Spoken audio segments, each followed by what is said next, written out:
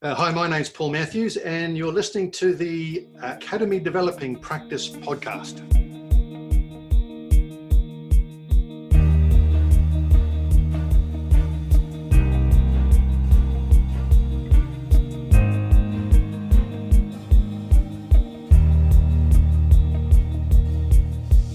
Hello, in this episode, myself, Matthew Davis, an organisational developer, and Alex Owen, an academic developer, sat down with Paul Matthews, CEO and founder of People Alchemy and previous guest on our podcast.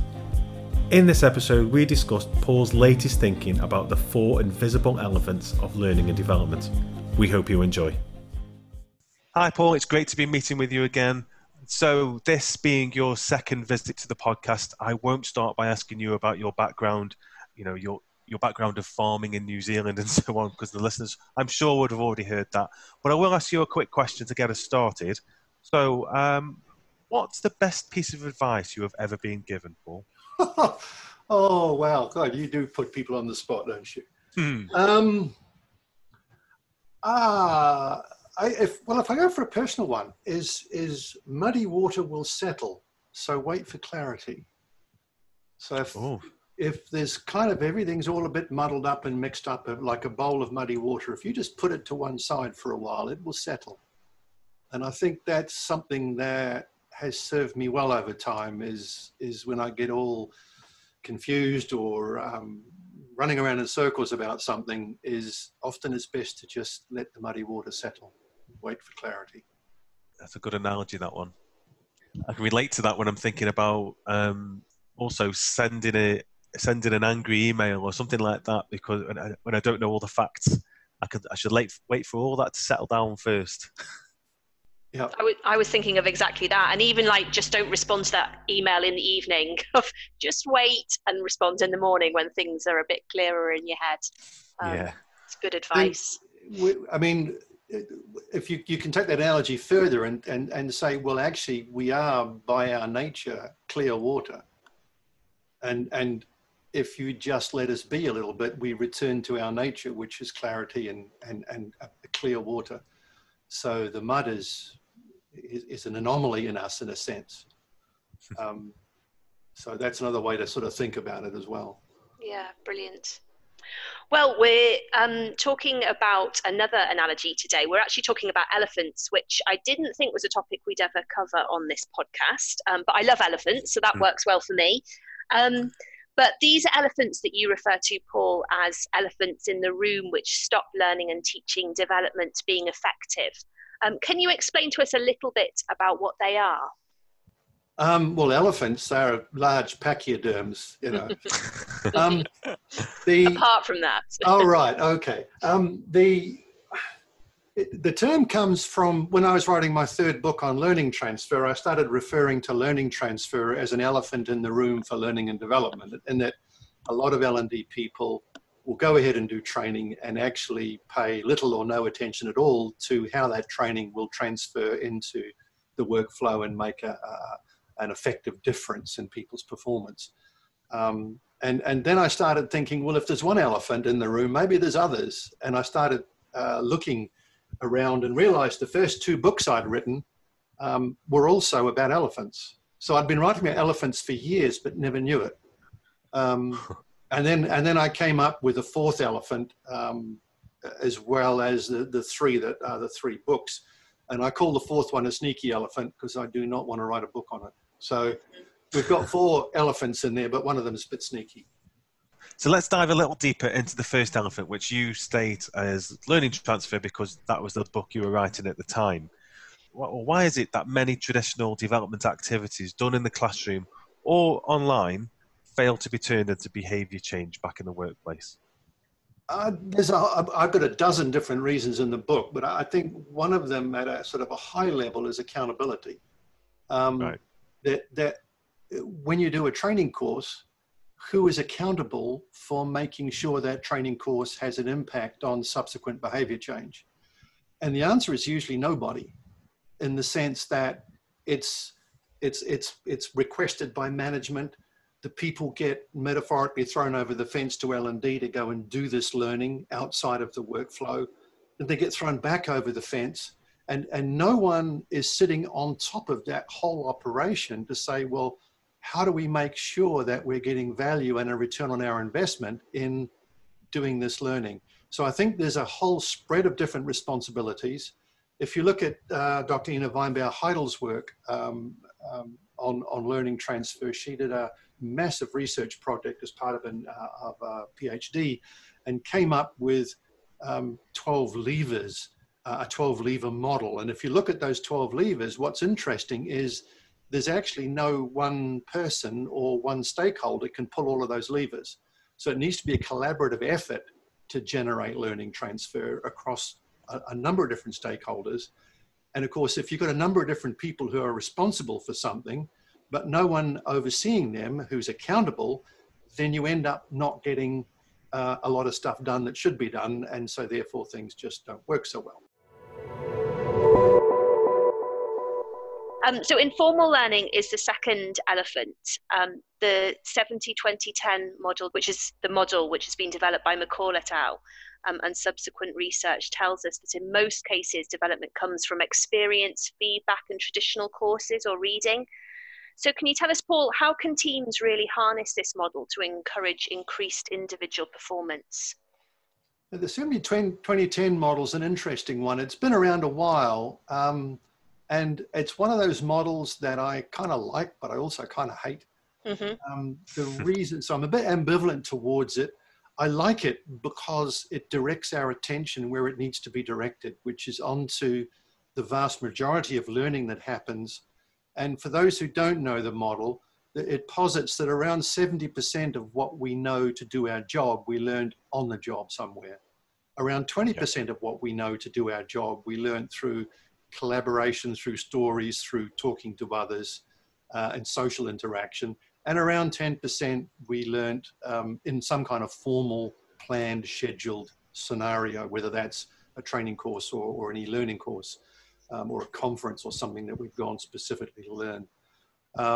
And if you stop and think for a moment how you learn most of what you do to do your job, most people say, well, yeah, those figures don't sound unreasonable. Someone who's clearly new into a role, they will require a lot more formal stuff. Someone who's been around in a role a long time will actually still be learning things, but almost everything they learn will be informally on the job as they go through their experience. And so it directs our attention where most learning happens.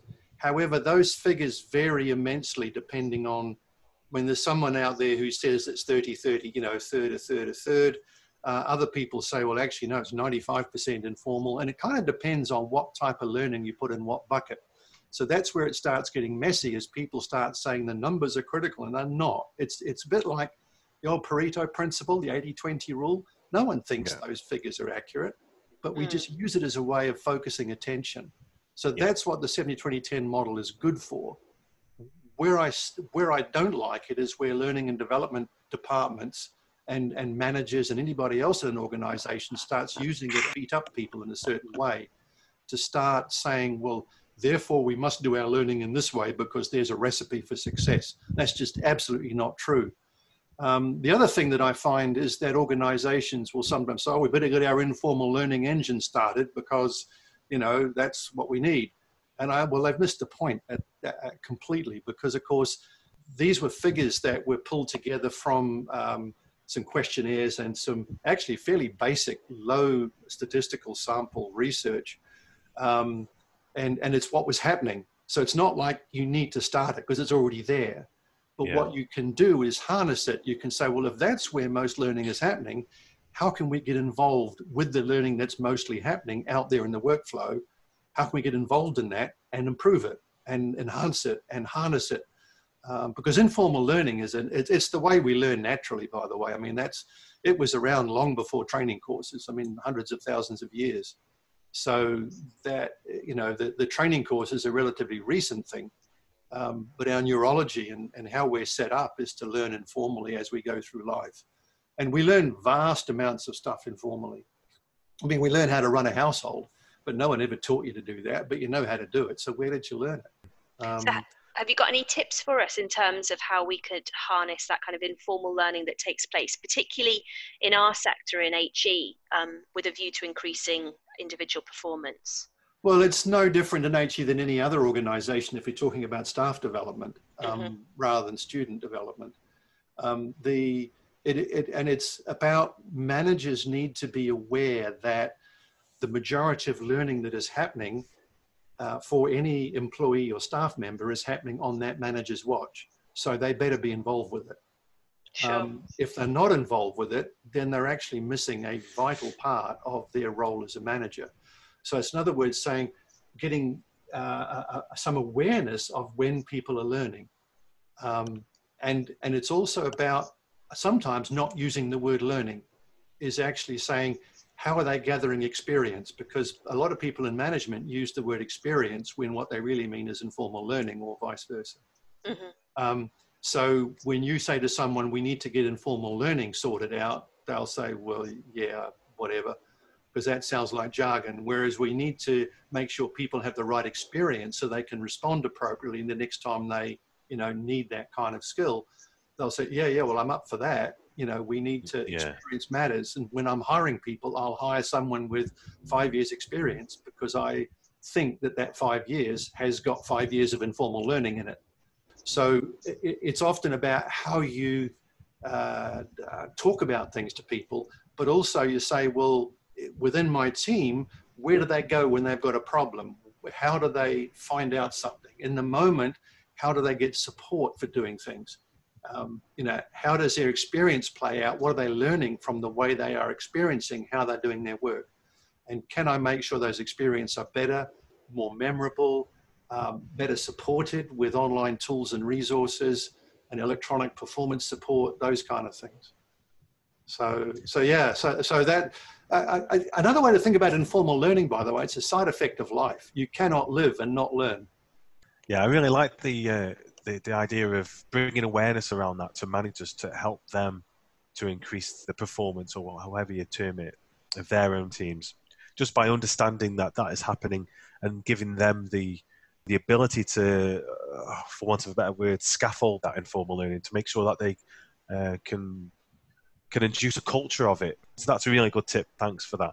And I suppose the other thing that I was just thinking about is it all depends on where you are in your journey. I really think that learning and development teams or OD teams really need to think about that in terms of somebody who's brand new into the institution, doesn't have much work experience at all.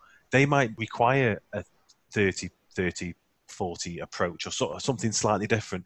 That doesn't mean everybody in the institution needs that.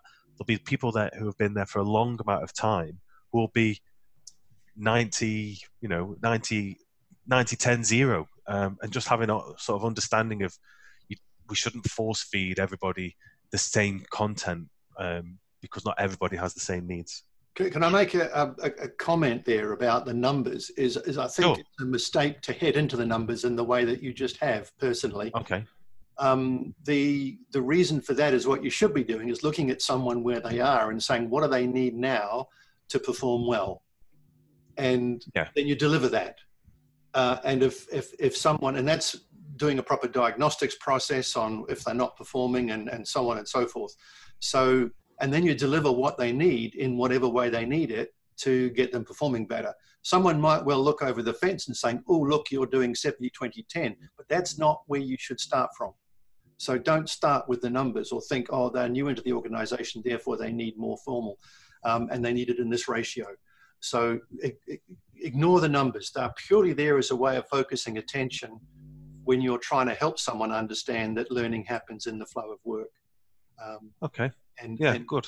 And then actually focus on, well, what does this person need and how do they need it right now to do their job well? Which I guess brings us to relationship, which is, I guess, key to informal learning, is fostering opportunity for people to build relationships within teams and across the institution as well. Yes. Yeah, absolutely. And you're fostering that whole idea of the social aspect there. But the thing is often don't really even try and call it learning. Just say, what we need to be doing is doing our jobs well. And as we do our jobs well, we will gain experience. And as part of that experience, we will be learning stuff. But because we are so brilliant at learning as a species, I mean, if we weren't, we'd have been consigned to the evolutionary dustbin a long time ago. So because we're really good at learning, we don't have to think about it. It just happens as we do things. But of course, what can be done is we can set those things up so that people do them in a certain way and hopefully learn certain things from them as they go through them. So in other words, the experiences can be designed, and managers can do that when they delegate to people by delegating in a stretch way, for example, to someone, here's a little bit more than you did last time, and so on. So how a manager delegates can then influence how much someone learns informally when they go through that experience. But it's about them gathering new and more broader experiences rather than saying, you need to learn this. Because I think generally when you offer people learning, that's not actually high on their agenda. Their agenda is much more about, I want to get the job done in front of me and do it well and easily so I can get home on time. Yeah, they want to be effective. Yeah. So whereas if I say, here's a bunch of learning, they kind of have to make that translation from that learning into effective performance, and not everybody will do that. They say, well, I don't care about that. I just want to get my job done. The third elephant then, which you refer to as the diagnostic piece, this is something that the OD team here in Liverpool are doing all the time to try and ensure we have the right development for the right people, or in some cases where we just ensure that we don't put on development because actually we can't see that it's fully justified. If you were to give us some of your advice on what good learning consulting would be, what would that be, Paul? I think I'd get really clear about the separation between what I call performance consultancy and what I call learning consultancy. And what I do find is a lot of learning and development departments say they do this kind of consultancy and they align their learning to the business. And as soon as someone says that, I start thinking, I wonder if they've really got it. Because there's two stages to this. The first stage is genuine performance consultancy, which is where someone goes in as a consultant and talks to the manager, talks to the team, talks to whoever's presenting the problem and says, right, something's not working here as well as it should. People aren't performing in the way we want them to perform. They're not behaving the way we want them to behave. So what's going on? So it's an open mindset of going in thinking, I don't know yet what the issue is, and because of that, I have no idea what a solution might be. And you need to go through that process. Now, what I have seen very often in L&D departments, and I don't know enough about yours to obviously make a comment here, so just in general terms, is the L&D person will go into that problem situation, talk to the manager, talk to the people, but because they're a learning person, there's an automatic assumption in the back of their mind they're going to come up with a learning solution. So it's a bit like they've got a hammer, they're just looking for nails, and all they're going to find is nails if that's all they look for. And what you need to do first is go through a performance consultancy process to diagnose the problem effectively and figure out, is an uplift in learning and skills going to help the people perform more effectively and do what we want them to do? And actually, 70 to 80% of the time, that is not the problem. The problem in most performance is happening because of the environment within which that person is actually operating. In other words, the environment is limiting their ability to perform well and be capable at the point of work. And it's not a lack of knowledge or skills. Now, sometimes it will be, but often it's not. And if you just think over the last month of jobs you tried to do that you didn't manage to do on time or to quality or whatever that you wanted to do them, in other words, you failed to perform in some way. Most of the time, you actually probably knew what to do, but your lack of performance was due to something outside of yourself. Circumstances, a train late, your laptop breaking down, a meeting didn't happen, someone filed the paper in the wrong place. Who knows? There's so many things that go wrong in your control or not.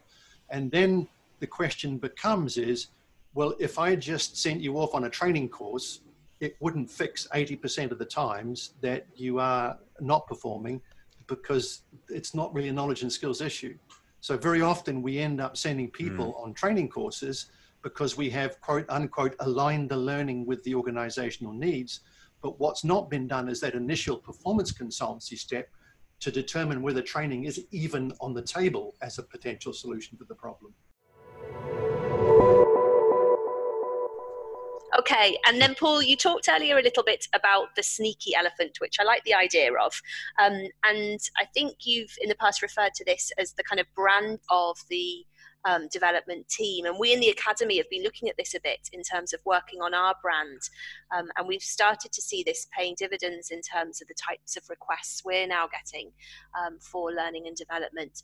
So can you just tell us, what can a team do to improve the brand for specifically large organizations? Okay, well, I think the first thing to talk about is what is brand? Because in order to improve something, you've got to be able to measure it and saying, well, is what we're doing making a difference to what we're trying to change? So you've got to think carefully about what the brand is. And there's actually two different things going on here. There's brand and reputation, which are highly correlated but different. Mm-hmm. So the brand of L&D is a simple definition I like to use. It's the promise you're making to your constituents. In other words, this is who we are and this is our promise to you. And if you think of any of the sort of big consumer brands out there, when you think of the brand, there's in effect you're thinking, that's their promise to me about what they provide, whether that's fast food or a sickly sweet drink or whatever it happens to be. So a brand is about the promise you've made, and you can do marketing to affect the brand, to talk about, well, what is your promise? Now, alongside that, there's your reputation.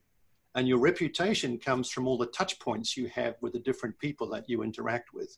And that's both at first hand and second hand. So the touch points could be the e-learning system. It could be a training course. It could be booking onto a training course. Now, the other place that when I say second hand, it could be, for example, a manager doing an appraisal who is then actually talking about learning and development options as a result of following that appraisal. In other words, L&D gets involved, but is being used at second hand by that manager.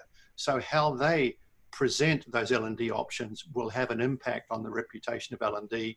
And of course, collectively over time, those different touch points, whether they're first or second hand, will have an impact on the brand promise.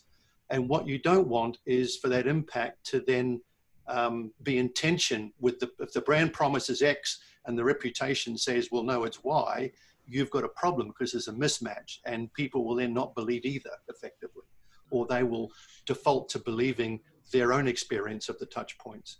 So that's a bit more about brand. And of course, if the brand is not good or perceived as not helpful, or the reputation is not good, Jeff Bezos uses the term, what do people say about you when you're not in the room? So that's a good way of kind of judging what's going on.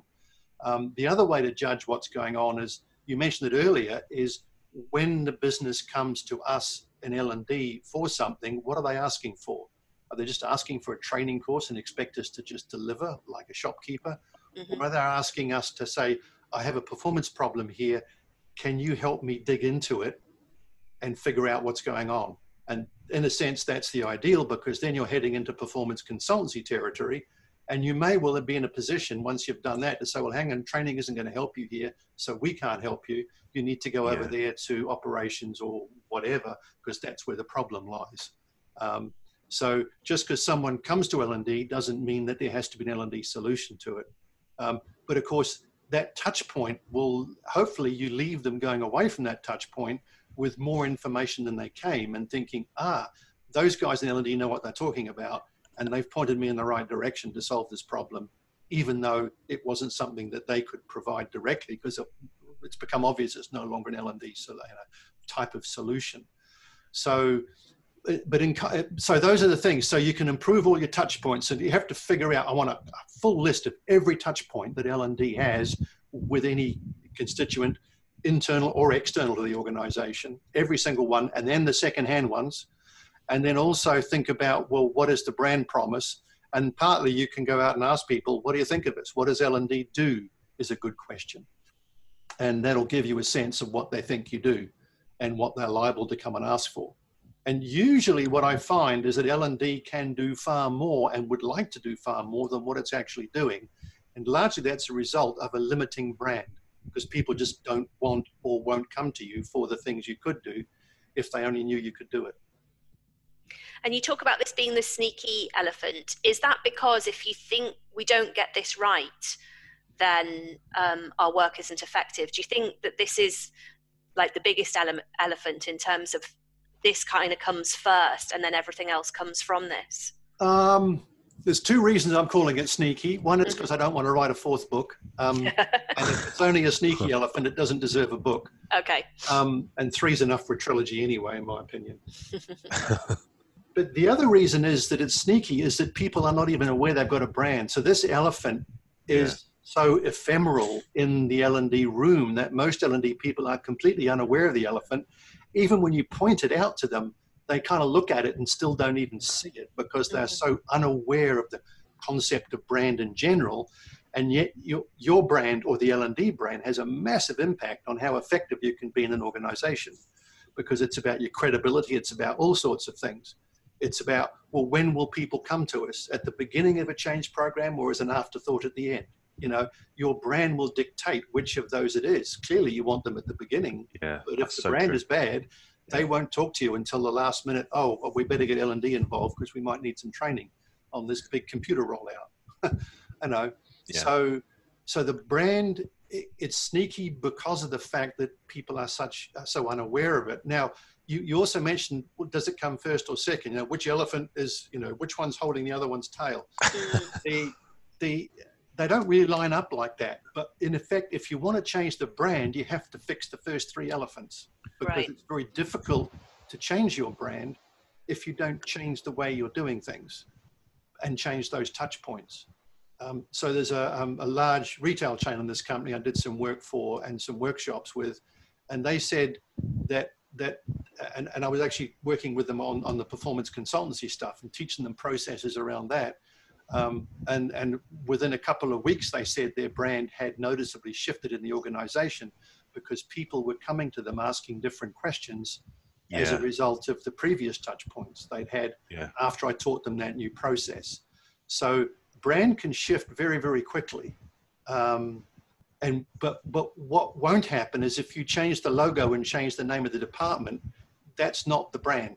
Sure. And so you've got to actually start looking at what I'm doing. And now the only way you can do that effectively, by the way, is to take a step back into what is the value proposition of us as a supplier to our constituent customers.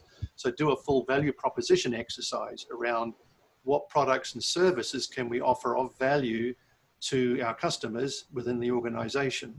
And I do run value proposition exercises with some L&D teams, and they find it incredibly enlightening. But it's something that most L&D people, value proposition, well, what even is that? You know, so it's a different world to them, isn't it? That's the sneaky one, is just because it's just so kind of unknown and yet vital part of how effective L&D can be. So how do those elephants, Paul, sort of reflect, or how do they work with learning and development or the OD strategy? Well, the strategy is something that needs to be in place for an L&D or an OD department. I'm used to calling it L&D. I know that you have slightly different names at the university. And really that's kind of what game are we in and how are we playing it. But I get to see a lot of different L&D strategies, and they vary immensely in the terms of the detail, the depth, the breadth, and what they're doing and what they're recommending and which direction they're taking L&D departments in. But ultimately, they need to be servicing, obviously, the larger corporate vision and strategy. But one of the tests I ask people to do with a strategy is get a highlighter pen and go through it and highlight any lines or mentions in there of any of these four elephants. And very often I'll get to the end of a strategy and there's nothing highlighted or very little. The one that's most common, if it's there at all, is the informal learning one. And they say, oh, we're going to adopt a 70-20-20-10 approach to our learning delivery or something like that. Yeah. And basically what I'm saying is unless all four elephants are embedded into the strategy, then you've got a problem, because you're not really going to be advancing and moving forward.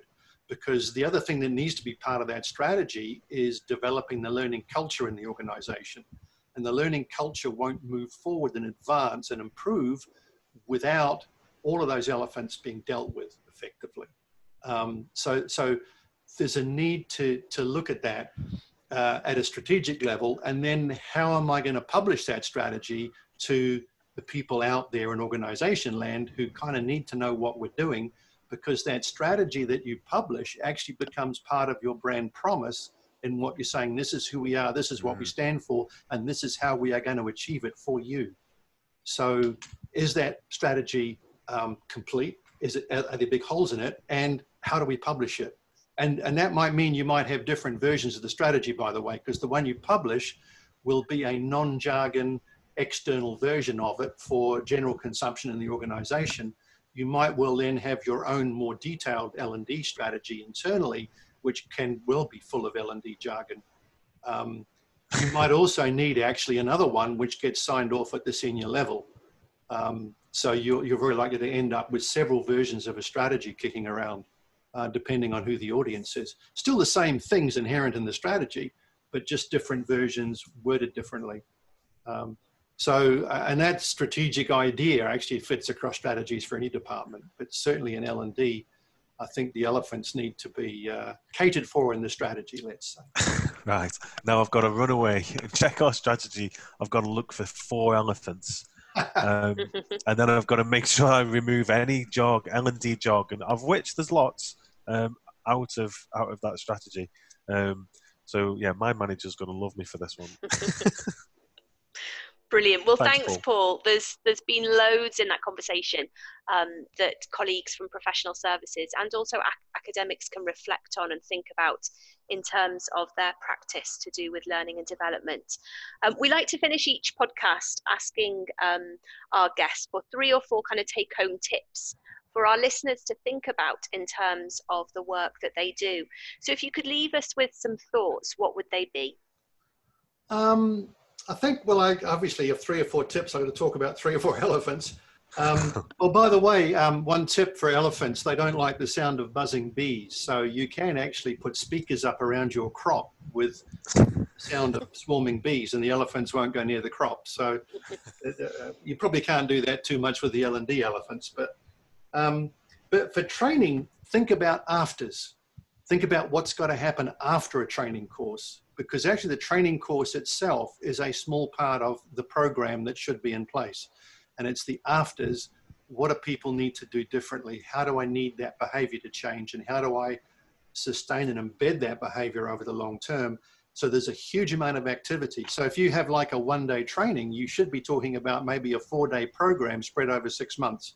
And only 1 day of that 4-day program is in the classroom. The rest of it is stuff that has to happen a little bit before perhaps, but certainly a lot after the training program to get people doing things differently. And this is where the nudge stuff we talked about in the other podcast comes in, about getting people changing their behavior. The other thing that I would highly recommend, certainly for managers, is to think twice about assuming that training is the answer to a performance problem. So you need to go through a proper performance diagnostics process to say, of all the things that might be getting in the way of the performance that I'm looking for, what are those different barriers? And get really clear about whether those barriers are environmental that surround the person. So, for example, if someone doesn't have a spare part, they can't fix the car. That's an environmental barrier. They might be perfectly competent to fix the car as a mechanic, but they can't fix it because the spare part's missing. So right in the moment, they're incapable. So just because someone is incapable of doing a job right now, that doesn't mean they don't know how to do it. It just means right now they're not capable for some reason, and you have to figure out what that reason is. And just saying, well, they're stupid and they don't know what to do is not necessarily the answer.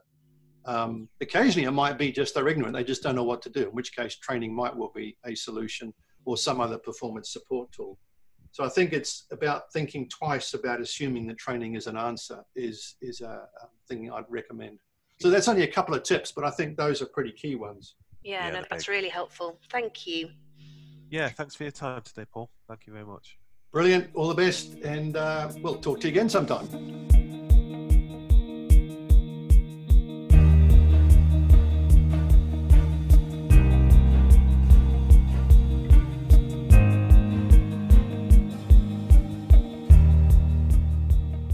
It was lovely to speak to Paul again and to hear his thinking around those 4 invisible elephants of learning and development. What I really enjoyed about what he was saying was thinking about the afters, what comes after CPD and after a kind of learning and development event.